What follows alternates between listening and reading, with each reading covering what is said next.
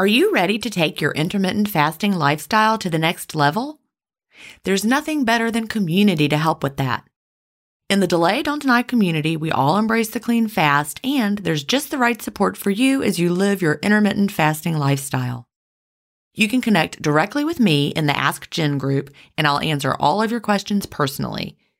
If you're new to intermittent fasting or recommitting to the intermittent fasting lifestyle, join the 28-Day Fast Start group. After your fast start, join us for support in the First Year group. Need tips for long-term maintenance? We have a place for that. There are many more useful spaces beyond these, and you can interact in as many as you like. Visit jenstevens.com/community to join us. An annual membership costs just over $1 a week when you do the math.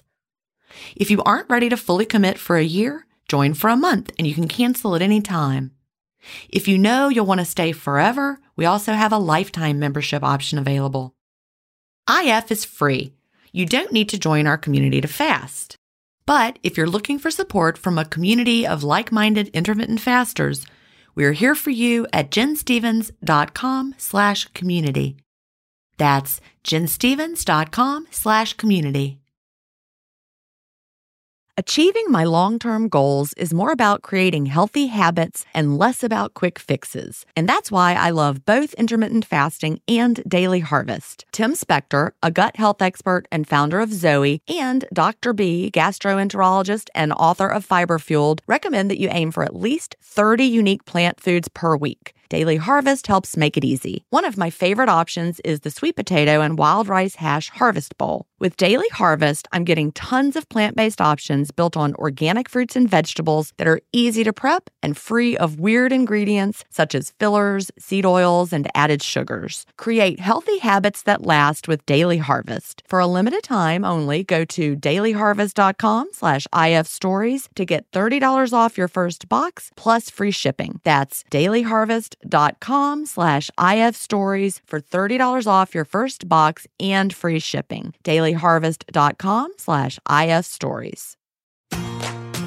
Welcome to Intermittent Fasting Stories.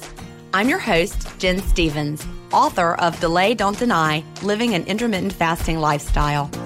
I lost over 80 pounds thanks to intermittent fasting after learning how to delay my eating rather than deny myself the delicious foods I want to eat.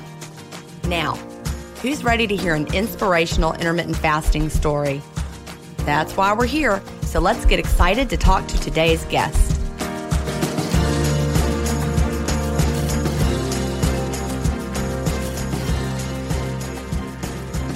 Hi, everybody, and welcome to episode 17 of Intermittent Fasting Stories. Today, I'm here with Fred. Fred is from Winnipeg, Manitoba, and currently living in Toronto. He is a retired professor who is working on several writing projects at the moment. Welcome, Fred. Thanks, Jen. Glad to be here. Well, I'm glad to have you. So I always like to start off by asking what brought you to intermittent fasting. Actually, my cardiologist did. I've got a bit of a complicated medical history, and I was visiting my cardiologist last February, so February 2018, and he literally threw the obesity code at me and said, buy this, read this, do this. And I love it. That's how I got started. So February, by the time this episode airs, it will be February. So this will be right around your 1-year anniversary with intermittent fasting. Almost. There's a caveat. I had to get the buy-in of my endocrinologist. So my cardiologist and endocrinologist are best buddies, and they see each other every day, but you had to do things formally and write a letter. So by the time he wrote a letter and I got in to see the cardiologist, it wasn't until mid-April. Okay. So you started actually in April, but in the meantime, I guess you read the obesity code in February after your cardiologist recommended it. So Yes. What was the recommendation based on? Why did he think that intermittent fasting would be great for you? Just because I was such a complicated case and nothing else had worked. I'd worked with a bariatric doctor for 2.5 years and, had logged everything in MyFitnessPal and done lots of exercise. And in that 2.5 years, I lost 4 pounds. Oh my gosh. So we knew that wasn't working. And because of my other medical complications, bariatric surgery wasn't an option for me. So this was it. So how much weight did your cardiologist want you to lose? He did not give me a specific goal. At the diabetes clinic that I go to through the endocrinologist, their general rule is lose 10% of your body weight and then keep going and then lose another 10% if you hit goal and lose another 10%. I don't know how much I've lost at this point because I haven't been weighing, but I know I'm shrinking considerably. Would you be comfortable sharing about what your starting weight was? People like to hear this sort of thing, and they're always curious if we don't mention it. Sure. December 2017, I was about 280. Okay. My last weigh-in with the endocrinologist was this December, and I was about 240. All right. So about 40 pounds down from December to December. Yes. Okay. So bariatric surgery was not an option for you because of your health history, and you were not losing weight with all the tracking that you were doing and the exercise. Correct. How were you eating at that point before intermittent fasting? I wasn't eating horribly, but I was eating enough to, I guess, maintain my weight at about 280 pounds. Years and years ago, I had been much heavier. I'd been as high as 340 pounds. Through trying a variety of things, I had gotten down to 280 and was sort of stable around there, but it was still way too heavy. So I imagine you were logging everything you ate. You were keeping your calories low, that sort of thing. Calories not so low. The general rule was, 2,000 a day, in the various proportions. But, a lot of that was by instruction from the doctors, lots of carbs, which is exactly what I shouldn't have been doing because I'm type 2 diabetic. Right. Exactly. So when you read the obesity code, I imagine you read it between February and April at some point before the endocrinologist finally signed on? Yes. When you read the obesity code for the first time, what really stuck out to you or just was wow, aha, I wish I had known this? What were some of the takeaways that maybe surprised you or shocked you or any of those? Is why all my other doctors didn't know this. Right. It seems to be it's pretty common knowledge. And the treatment that they're giving me for my type 2 diabetes is actually sabotaging me. So we know insulin makes you gain weight, but they tell you to get rid of your type 2 diabetes to lose weight. But they're giving you the medicine that counteracts your efforts to lose weight. So you were taking insulin then, I guess, yes, every day? Yes. So 3 times a day with meals and once at night. And what did your endocrinologist think? Was he aware of this, what was written in the obesity code, or was this new information for him as far as, the way Dr. Fung presents it? It was newish. Because we're in Toronto, he actually knows Dr. Fung. And when I went to see him about this, his first question was, do you want me to refer you to Dr. Fung to do this? So that's awesome. So, but it would have been a 6-month waiting list or something along that line. And it would have been as a group participant, not as an individual patient. So I passed on that and just decided I would go my own route and see what happens. Wow. I didn't even think about that. Being in Toronto, that's where Dr. Fung lives, right? He's in Toronto. Yes. Okay. So that's so cool that your endocrinologist knows him personally. And I think that probably helped, don't you? Absolutely. He had just never had any experience with anybody doing intermittent fasting. He's actually the medical director of the diabetes clinic I go to. And, as I met with dietitians and the diabetic nurse and all those people, they're stuck in the 1960s as, with regards to their education about this. So I was sort of his test patient. Well, I absolutely love that. I love that, first of all, he was open-minded. He knew of Dr. Fung. Did he read the obesity code himself at that point? I'm not sure. It wouldn't surprise me. He's actually one of these doctors that has 2 or 3 specialties. He's an endocrinologist and an internist and something else. So, he's into the perpetual learning. But I guess, something has to come to mind before you can go about learning it. Right. The good news is that he was open-minded. Mm-hmm. Absolutely. And he was willing to let you try it. So what did he tell you to do, or how did he want you to start? He said that I would have to be my own N = 1. And the only thing to make sure I did was drink a lot more water when I was taking my metformin instead of food, and then keep monitoring my blood sugars. And if I found I was becoming too low, go to the diabetes clinic and they would reset my monitor to recalculate how much insulin I took with a meal. So when you started, what plan were you following as far as like intermittent fasting? What routine did you start with? Well, I kind of went in with a mindset that I really didn't know how to fast, because previously I was told, even for the Jewish high holidays when we're supposed to fast, the doctor always said, oh no, you can't do that. You can't do that. So I was sort of stuck on that mindset. So I thought I would try a 12-12, and I did that for a week, and then I saw I survived that, and then I just started adding time each week. Yeah, I think that's a smart approach because it allows your body to ease in instead of like trying to do it all at once. Yeah. And then I had a slight interruption after I started. Okay, tell us about that. So about 2 weeks after I started, I had gone to visit some friends on a Saturday night, and I was walking home, and I had a syncope, which is sort of almost like a fainting spell, and I almost collapsed. And then I walked a little more, and I almost collapsed.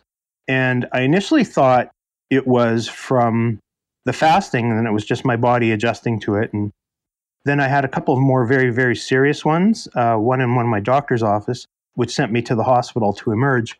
And it turned out that my pacemaker, which has failed a number of times already, had decided to fail again. So I ended up in the hospital needing emergency surgery. So these syncopes weren't because of IF. They were because of, apparently I buy my pacemakers at the dollar store or someplace. Oh, gosh. Well, I'm really, really glad that you talked about this, because everyone tends to think, just like you did at first, you know, every symptom that you have, maybe because you're new to intermittent fasting. You know, it's like, well, I'm starting intermittent fasting. I'm feeling this fainting spell. It's got to be the fasting. And it had zero to do with the fasting. Yeah. Kind of my method of operation now is anytime I feel anything off, my pacemaker is likely to be failing. I just go to the hospital. Yeah.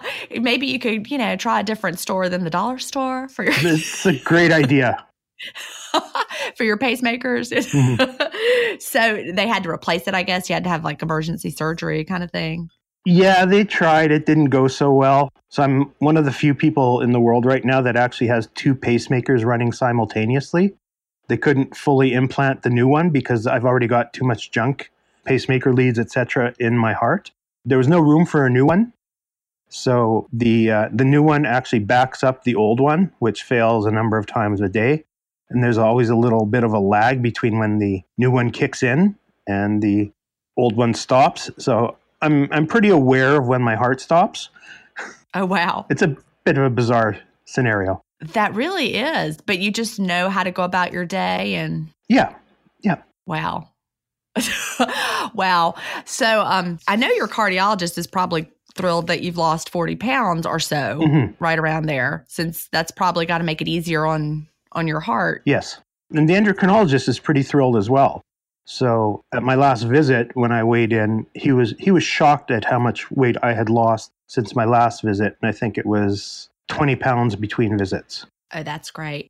Now, did you also change your diet at the same time as implementing intermittent fasting, or are you still eating the way that you always had? I've gone a lot lower carb. I'm not eating 100% clean.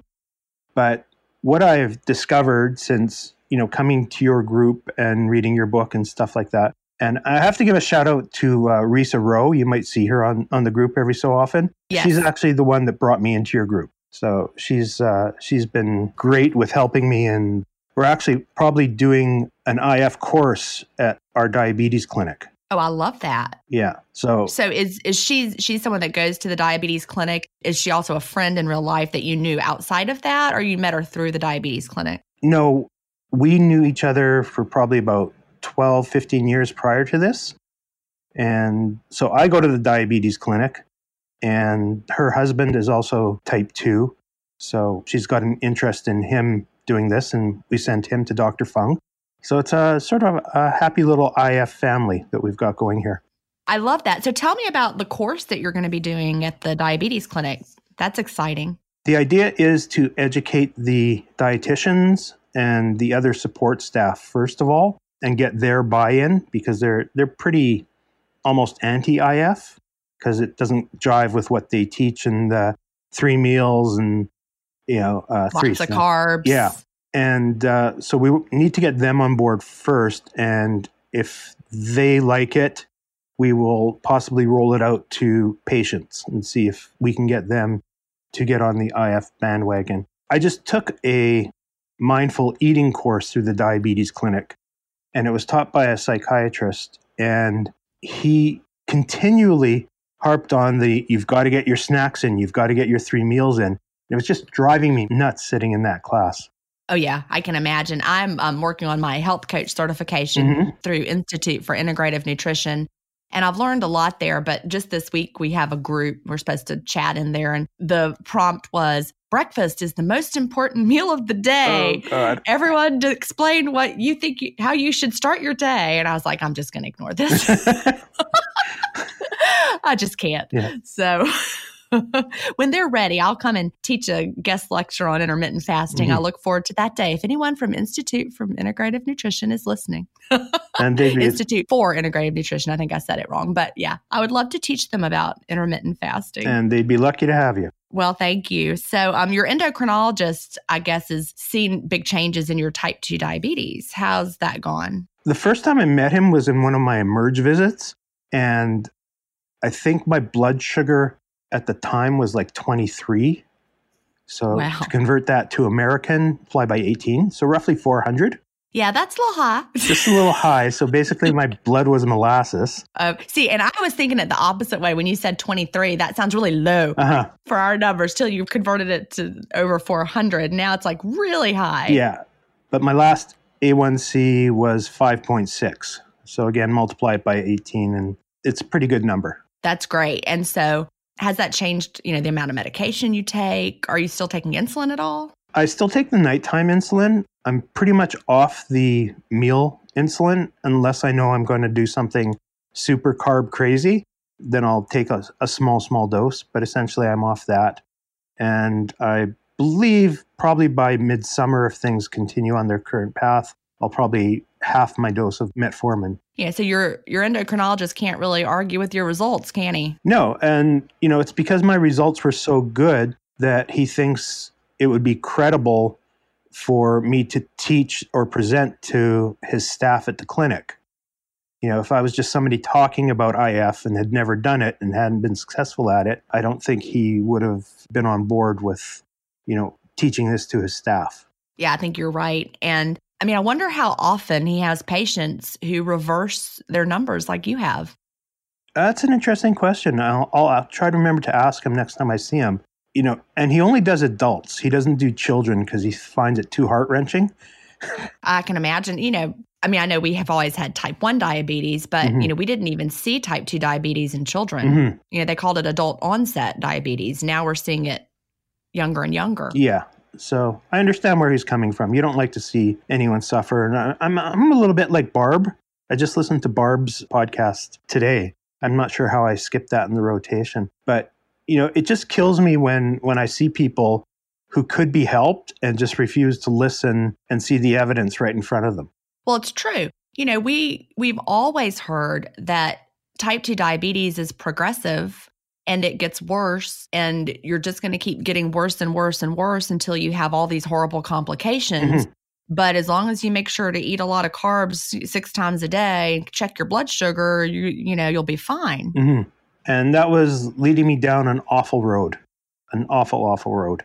Yeah, I can't say enough about how IF has changed my life. That's just great. So talk about some of the health benefits specifically. I know you mentioned, you've lost the weight, your diabetes numbers are better. Anything else health related that's been improved? Oddly, my vision is better.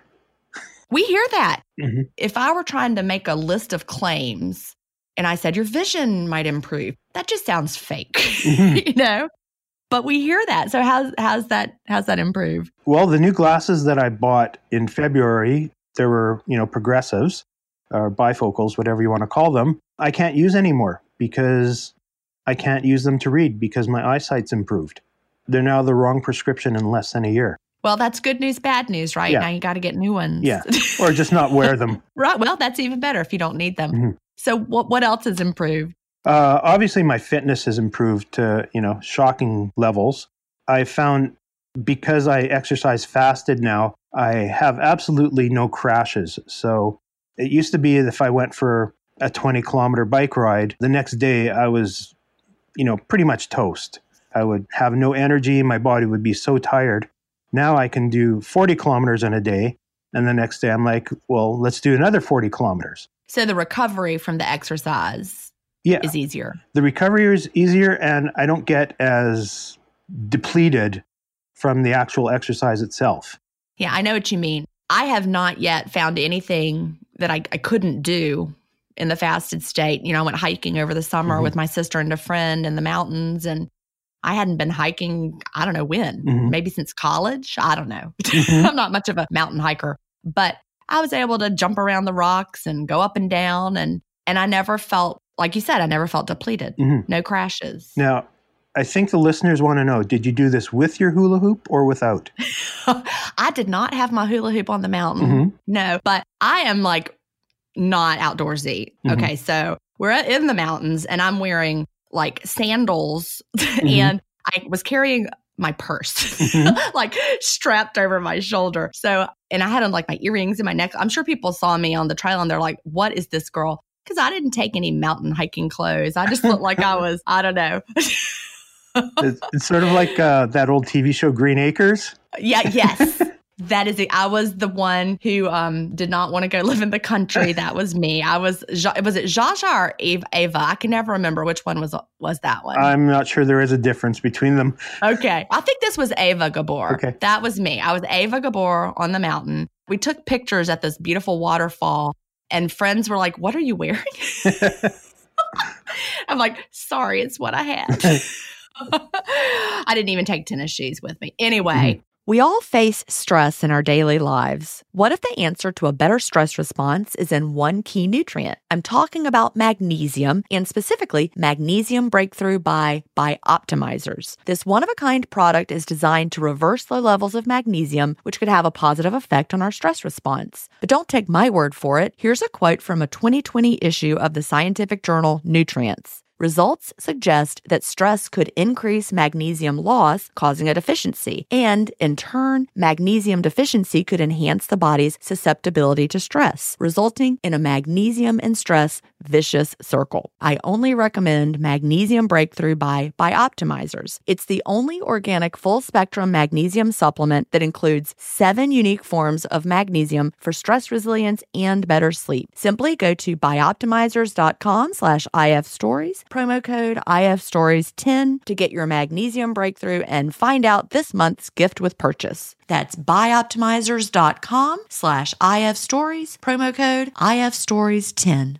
If you've been listening to my podcast for a while, you know what a fan I am of Dr. Tim Spector and the work he's doing with Zoe. I was first introduced to his work in 2015, and I've been following his research ever since. What I love most about the Zoe Science and Nutrition podcast is that they have weekly interviews with world-leading experts who explain how their latest research can benefit your health. Recently, I was thrilled to finally meet him face-to-face as we recorded an episode for the Zoe Science and Nutrition podcast, and this episode aired on April 11th. We had a chance to talk about the world's biggest intermittent fasting study, and I had the opportunity to explain the clean fast to Jonathan, which may explain why he didn't enjoy his prior experiences with fasting. Search for Zoe Science and Nutrition on your podcast player or on YouTube to hear the latest episode, and don't forget to look for the April 11th episode to hear me, Tim, and Jonathan talk about the world's biggest intermittent fasting study. So, your fitness is good. What other health benefits besides the vision and the fitness? I think cognitively, I'm so much sharper. I mean, in addition to the usual fog that people had, I've had a couple of brain injuries as a result of all my medical stuff. And I've had probably about 35 concussions that, really took a toll. And since I've been fasting and getting a lot of keto juice into my brain, I've become much, much sharper than I already was. And it's kind of astounding, actually. So just for people who might not understand what that reference he made to keto juice, it's not a special supplement that he buys called keto juice. It is ketones that his body is manufacturing from his body fat during the fast. And those ketones are fueling his brain. Because I could just imagine people Googling, I need to buy some keto juice. No, you can make your own. For free. Yep. And and if someone tries to sell it to you, don't buy it. Yeah. And there's actually a really good TED Talk on why ketones and fasting is great for your brain. Is this Mark Mattson? I'd have to look it up. I'm not so good at recalling these things like you and Melanie are and remembering every study. I just know Mark Mattson does a lot of brain research, so it wouldn't surprise me. He's great. So anybody listening, if you want to find some great talks about the brain and fasting, Mark Mattson is probably who it was. So do you remember anything specific that he said? Just that the brain likes the ketones? It likes the ketones and it helps it regenerate itself. It helps build stronger synapses and regenerate your neurons more quickly and all of the great things that we need to help fight off, dementia and Alzheimer's and plaques and all those things. Yeah, I would bet that's probably Mark Mattson. So yeah, the cognitive function is important. I make it a point not to eat if I have to do any kind of thinking or, an interview like this. I always wait to open my window afterwards just because I'm more mentally sharp on the ketones. You're right. Absolutely. And I find also when I exercise, because I do a lot of these longer bike rides, it helps keep me more alert of, all the traffic around me and, potential dangers because people just don't pay attention to cyclists. Yeah, that's true. That's true. Yeah, cyclists make me nervous when I'm driving. For sure. Also, it goes both ways. My son had a bike and he was riding it all around downtown Savannah, and I was always worried about him for that reason. Yeah, lots of lights, and I wear lots. I'm lit up like a Christmas tree whenever I go out, even in the daytime. That's good.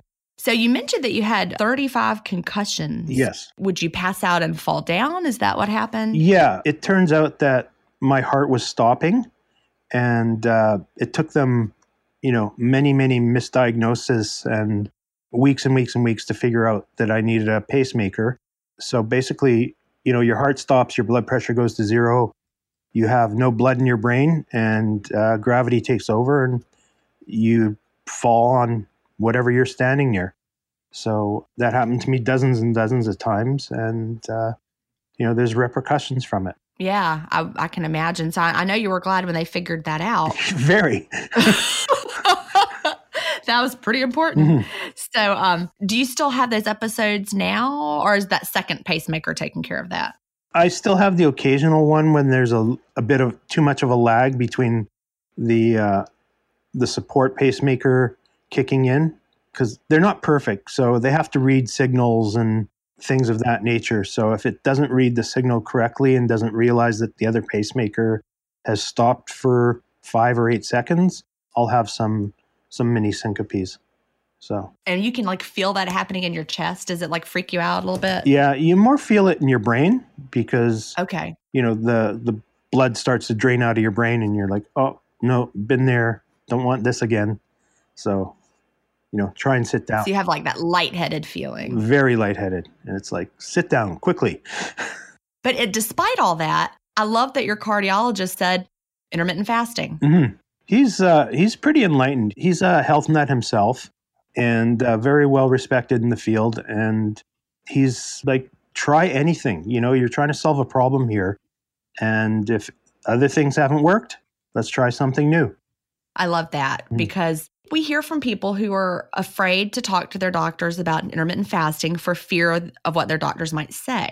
And so to hear from people more and more so these days that their doctor is actually the person who suggested intermittent fasting, it just makes us feel better, like we're not doing something that's dangerous or fringe or out of the norm. No, it's definitely not fringe. I mean, I have quite a medical team, and I'm fortunate for the team that I have that they're very open-minded, and they all felt terrible that they missed everything that was happening to me at the beginning when I first got sick, and caused me to have all these heart failures and concussions and stuff like that.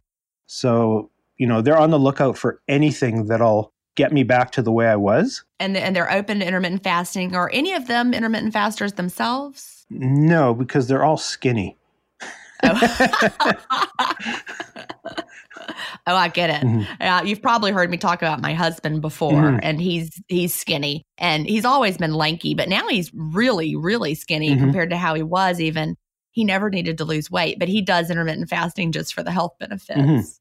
And, the non-scale victories can't be understated here. I don't know how many I could list, but, everything from hair being softer to my skin being better to wounds healing more quickly, to better dental and everything like that. It's just off the charts. Yeah, we hear that dental benefit a lot. And, we just had a pediatric dentist on who talked about, she does intermittent fasting, and she explained why, and also why it's good for our teeth. But we do hear that a lot. People will go to their routine cleanings and the staff are like, hey, your teeth are just fabulous. Yeah, there's no plaque. Right. Now, if we could only figure out how to get rid of the dragon breath. That's true. Mine is probably more related to the fact that I'm drinking this coffee and you can't chew the gum. Because I think before I had the same breath, but I would just chew gum all the time. So I have to say that I'm also fortunate on this journey I'm on in that I gave up Diet Coke and soft drinks about 2 years before I started this. So without even having read your book, I was already a clean faster. That's good. I don't do coffee, although Risa Rowe has made me drink a couple against my will.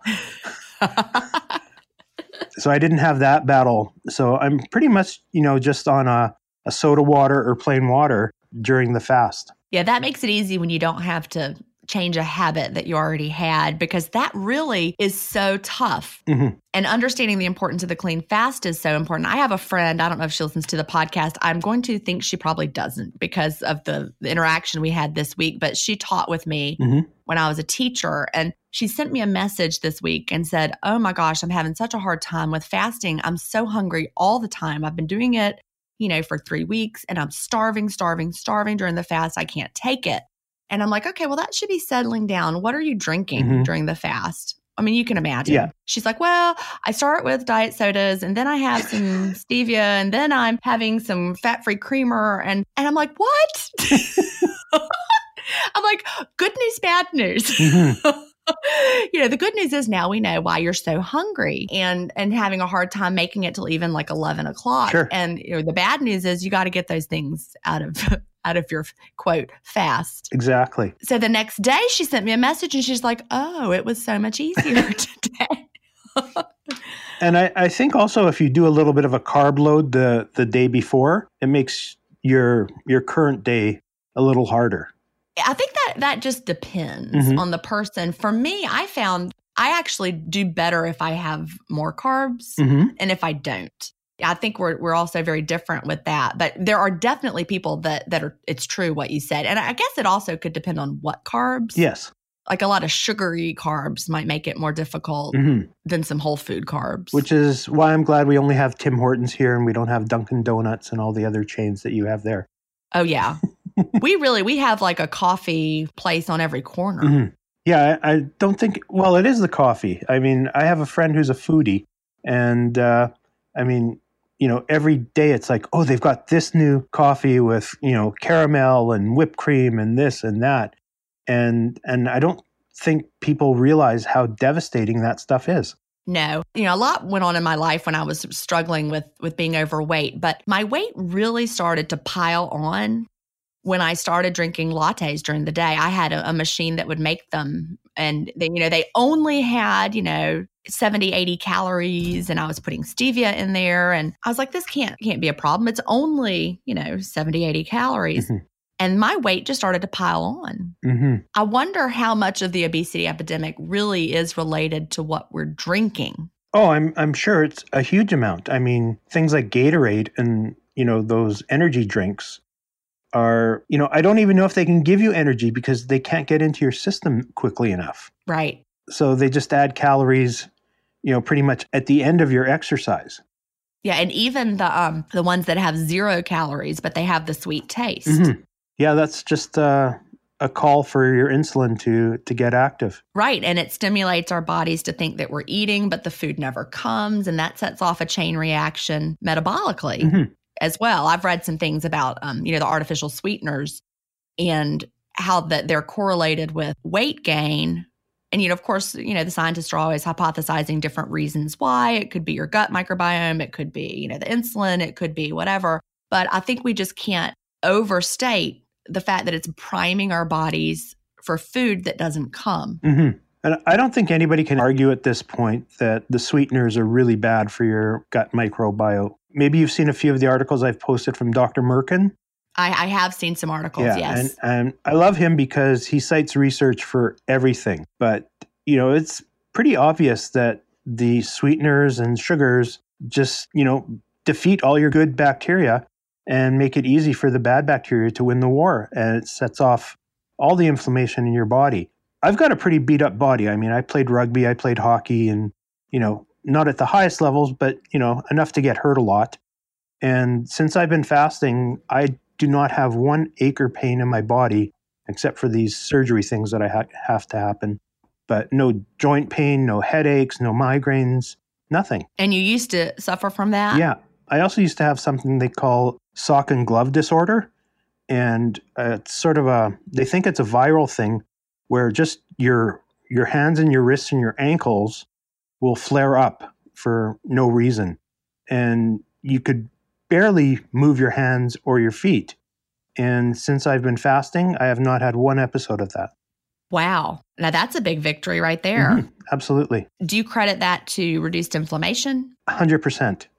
I think all these pains that are gone that I used to have regularly, when I first had my surgeries in 2009, there were days I couldn't get out of bed in the morning. Like my body was just so sore and so uncooperative. And I have nothing like that anymore. Now you're cycling 40 kilometers. Yes. That's pretty amazing. Thanks. Yeah. Angie's List is now Angie, and we've heard a lot of theories about why. I thought it was an eco move. Fewer words, less paper. No, it was so you could say it faster. No, it's to be more iconic. Must be a tech thing. But those aren't quite right.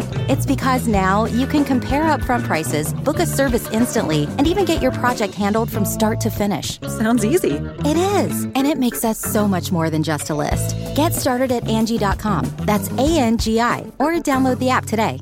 Rakuten's Big Give Week is back with 15% cash back. It's a festival of savings at hundreds of stores, including Doc Martens, Ninja Kitchen, and Hotels.com. Prep for summer and save big on beauty, travel, electronics, and more. It's one of Rakuten's biggest cash back events, and it's on May 6th through May 13th. Join today for free and get an extra 10% cash back boost. Go to Rakuten.com or download the Rakuten app today. That's Rakuten. Shoppers get it. When you talk to the dietitians, Mm-hmm. how are you going to talk to them, when they say, yeah, but we're supposed to eat, 3 meals a day. Yeah, but snacks. I think we're going to start off with talking about basal insulin levels, which is what they never talk about. They talk about what happens after you have a reaction to food and how to get it back down. But there's never any talk about, what is your normal insulin level and that it's higher and how do we get that down? So I've explained it to some people as, it's like you have a swimming pool and your insulin just keeps filling it up and filling it up and filling it up. And then it starts spilling over to everything. And you need to drain the pool. Right. Wouldn't it be nice if we had a way of measuring our insulin at home? Yeah, I think that would be life-changing for many people. I think it would too. So many people are confused with insulin versus blood glucose. We see this with people in the Facebook groups who are trying to understand, why we don't want you to have a diet soda or artificial sweetener during the fast. And they're like, no, I checked my blood and my insulin was fine. And we're like, no, you checked your blood glucose. Right. People don't understand that those two things are not the same, because you take insulin, you release insulin, you measure your blood glucose. Mm-hmm. I think it's the same with ketones. Right. People use the urine strips and they don't quite understand that that's not the most accurate reading of whether you're in ketosis or not. That's true. And that the urine strips only measure ketones that your body is excreting, Mm-hmm. not the ones that your body is using. And as we get better and better at using them, our body doesn't waste as many. Right. And so that's going to be true for even in your breath. You're not going to see as many coming out in your breath if you're measuring it that way. And I've even done some reading, people in the keto community who are eating, keto style, they find that over time, the levels of ketones in their blood drop as their body becomes more efficient at using ketones and the whole process their body adapts to.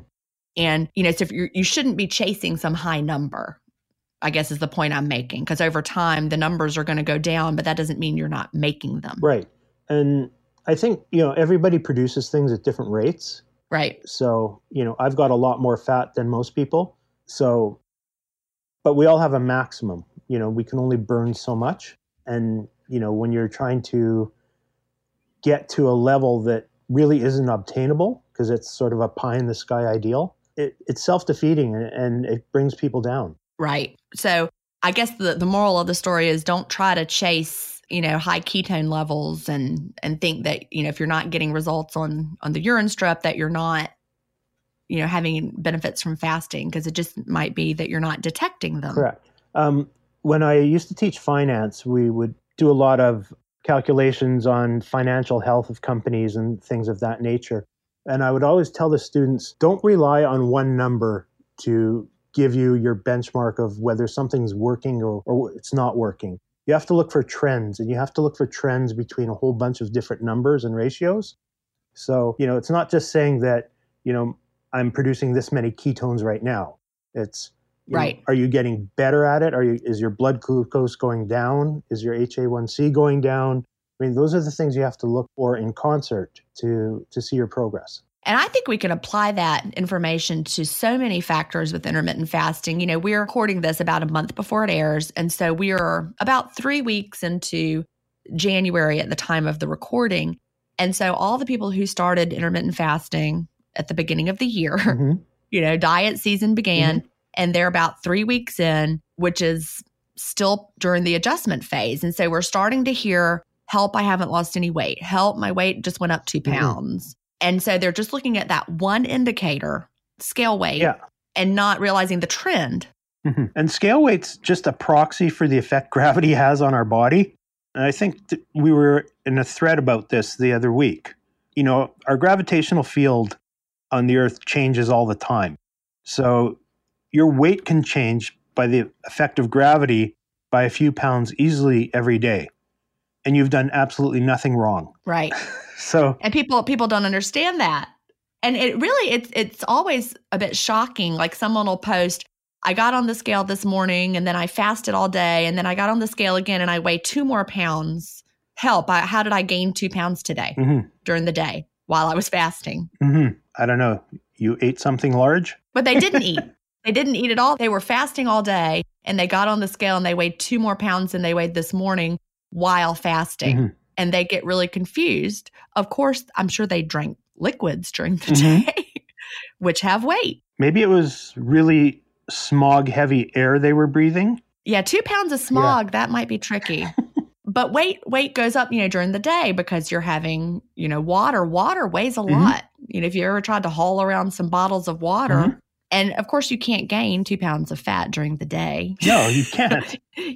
In one day, especially if you were fasting. So understanding weight fluctuations and, how the process of losing fat is not going to be linear on the scale is so important. And you can apply that to what you said about finance and the idea of trends. Sounds like a topic for a blog post. Yeah, absolutely.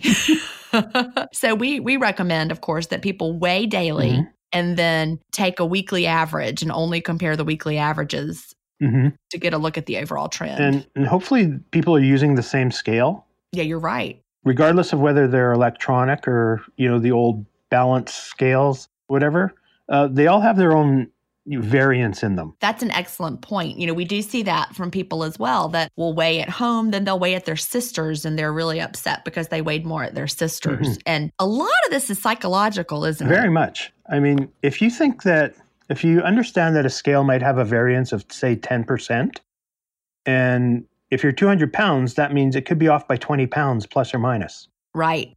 We'll see people who get new scales and they realize that their old scale was weighing them very differently. And they'll be very upset that they now, quote, weigh more. Yeah, especially if you're in an older house And you can tell I have an engineer for a neighbor. But your house shifts, and that can affect how your scale weighs you. That's true. And, if the floor is slanty, depending on how you stand on it, we've all done that. We've all I remember, get on the scale, don't like what it said, get off, scooch it over with my foot, get on again, don't like it, get off, scooch it over a little bit more. What in the world? But I've done Yeah, it. we've all done it. Not anymore because I threw my scale in the trash. But back in the day, I can remember wanting to see that number so badly that I can play that scooting the scale around game. Well, I'm only weighing when I go see the endocrinologist now. So that's every 3 to 6 months. So I told my mom I was doing the podcast, and she says, well, how is the fasting going for you? And I said, well, I honestly don't know because I haven't been on the scale, Well, you're not going to stop fasting. Absolutely not. So it's kind of just information now, right? She says, well, your clothes must be bigger. And I said, well, once your clothes get to a certain amount of bigness, it's really, really hard to tell if they're getting any bigger.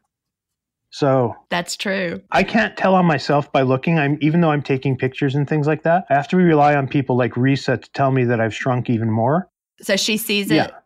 And she's shrunk quite a bit too. I think she's lost close to 40 pounds. That's awesome. Has it really made a difference having someone in your real life that is an intermittent faster? I think so. Always having a team is always better. And, I wouldn't have come to your group if it hadn't been for her, because she's just a searcher. She's always finding these things. And, we've talked to people that are now intermittent fasting, her on her own and me on my own. My sister is like Barb. She's also a legal nurse. And now she's fasting, and she's finding it's making a huge difference in her ability to work with the lawyers and with her stamina. I love that. So did you and Risa start fasting at the same time? I know you said she brought you into the group, but did you bring her to fasting, or did she discover it? No, I think we found it independently. Okay. I was curious. I was pleasantly surprised to learn that she was doing it, because everybody has their own experience. And I think it's important to recognize that, you won't have my experience and I won't have your experience.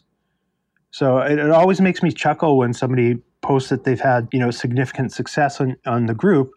And then everybody else starts asking, well, what are you eating? What's your window? And stuff like that. It's true. Just today, someone had posted their progress, and then someone said, what's your meal? I'm like, no, find your own meal. Yeah. My meal is really not going to work for a lot of people. I bake homemade bread. I am making potato soup for dinner. Oh, that sounds yummy. Potato soup and homemade bread is not going to be the meal that works for everybody. Oh, it is going to be yummy. My meals this week have been falafel. I've been in transit, going from place to place when I would normally break my fast. And I've ended up at this restaurant. So I think the last 5 days in a row, I've had falafel.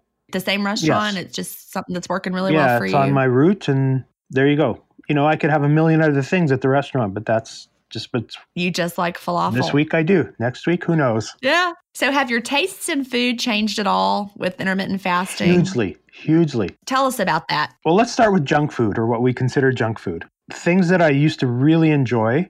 Licorice. I don't know if it's called the same in state. Twizzlers or Nibs. Yep, we've got Twizzlers. Yep. I used to love those. The red ones. The cherry ones. And now they taste like wax to me. Oh yeah, they're so yucky. Sorry, Nibs. I they will not be sponsoring my podcast, apparently. Oops. Yeah. I cannot eat a breakfast cereal anymore. Right. You grew up on things like Captain Crunch and stuff like that, which I don't know why we eat, because they rip your mouth apart.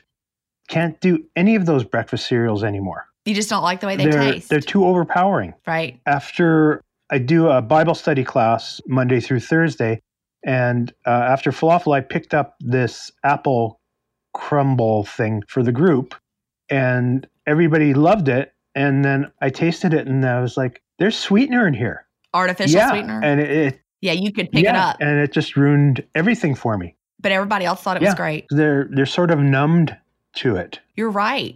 You're absolutely right. My taste buds pick those things up too. Anything that's artificial these days, I'm like, oh, this isn't good. So yeah, chips that I used to like, potato chips, most of them they're not palatable anymore. So it's sort of, you're being funneled to more natural foods, to the chicken breasts, and I love stir fries. I've always loved stir fries. I don't know why I don't eat them more, but I mean, it's almost the perfect food. You can make it different every day of the week. That's true. You can adjust it to what you've got on hand, and you really can't go wrong. And it's so easy to portion. I live alone, so cooking is a challenge if you go by traditional recipes. But, if you just need one chicken breast and whatever vegetables you want, how can you go wrong? Yep. Tell us about the intermittent fasting style or pattern that you do now and how you structure your day. Again, like we just said, this isn't going to work for everybody. Everyone has a different pattern that works for them, which even could change over time, but it's always nice to hear what other people are doing. Right now, I'm trying to do a minimum fast of 18 hours, and I do that Monday through Friday. I'm a little less strict on the weekends for a number of reasons, and my lifestyle is more evening oriented because of my Bible study and things that I have to do in the evening. So my window is generally around 7-ish. Okay, like 7 o'clock, 7 p.m. And then, maybe I'm usually done by 10 o'clock or 11 o'clock, plus or minus. So you generally follow a loose 1 meal a day pattern within an eating window. Yeah, and when I first learned the term OMAD, I thought, there's no way I can do anything like this. And and then it sort of it just evolves. And now I think this is just so simple and so much easier to do. Like, how did we not know this, decades ago? Right. And because it just feels so right, doesn't it? And you don't feel as hungry. I used to get the hangries and the ravenous, as I'm sure many people did, and it just doesn't exist anymore. That really is the most striking part to people that have never done intermittent fasting, because they don't understand that it really is easy. Yeah. And, the people that are traditionalists, you tell them you're fasting and it's like, oh my God, you're damaging yourself. And I'm like, look at me. You don't think I was damaged? That's true. And when I say easy, I want to walk that back just a minute, because when I say it's easy to fast, I'm talking about physically. It is physically easy to fast. Emotionally, that's where it's not always easy. Even for me, sometimes I'll be like, sure would be nice to, have whatever, because food is recreation. Right. But when I say it's easy, I'm talking about physically easy. And then there's that whole emotional component that a lot of us have to deal with. And, sometimes we have months or quarters from hell. I sort of had that in November and December. So, I had 2 heart surgeries, and I moved, and we moved my mom into a home, and just lots going on. And I had 2 friends pass away in December. Like, if that doesn't set off a binging and getting you off the intermittent fasting path, I don't know what will. That's true. And you were able to stick to it. Do you think that intermittent fasting helped you through it? 100%. I think as my brain gets healthier from, the autophagy, or you call it autophagy, right? Yeah, that's the way we say it. Canadian versus American. So I said autophagy to one of my doctors, and she says, "What is that?" And I said, "Autophagy." Oh, okay. Okay, yeah. So, you get healthier. It builds in a resilience to you that you didn't know you had. It just gives you a clearer path towards everything. I know it sounds almost zealot-like, but that's been my experience. Well, I think that a lot of us feel that same exact way. Now, we are so close to being out of time. So in 60 to 90 seconds, what would you tell somebody just starting off with intermittent fasting? What advice would you give them? I'd say miracles like the diets were promised. Miracles only happen in the Bible. This is something that's good for you. It'll take some effort and some persistence, but let it do its work. The Grand Canyon wasn't carved out in 30 days.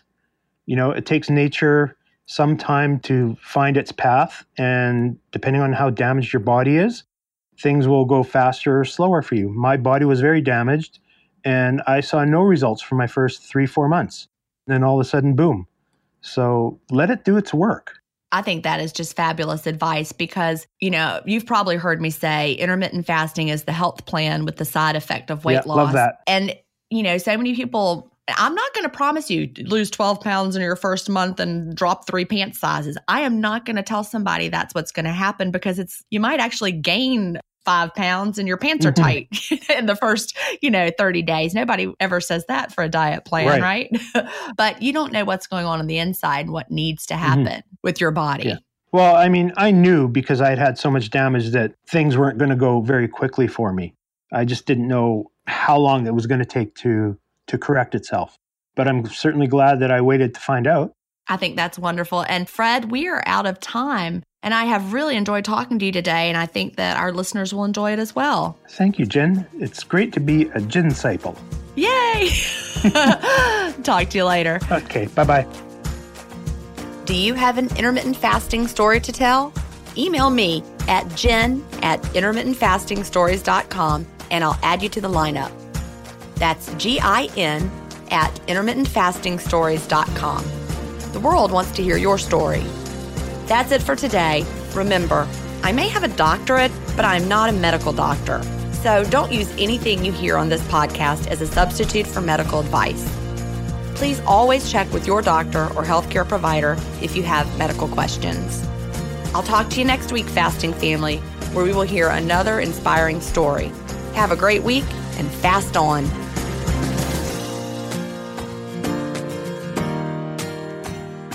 Intermittent Fasting Stories is edited, mixed, and mastered by Resonate Recordings.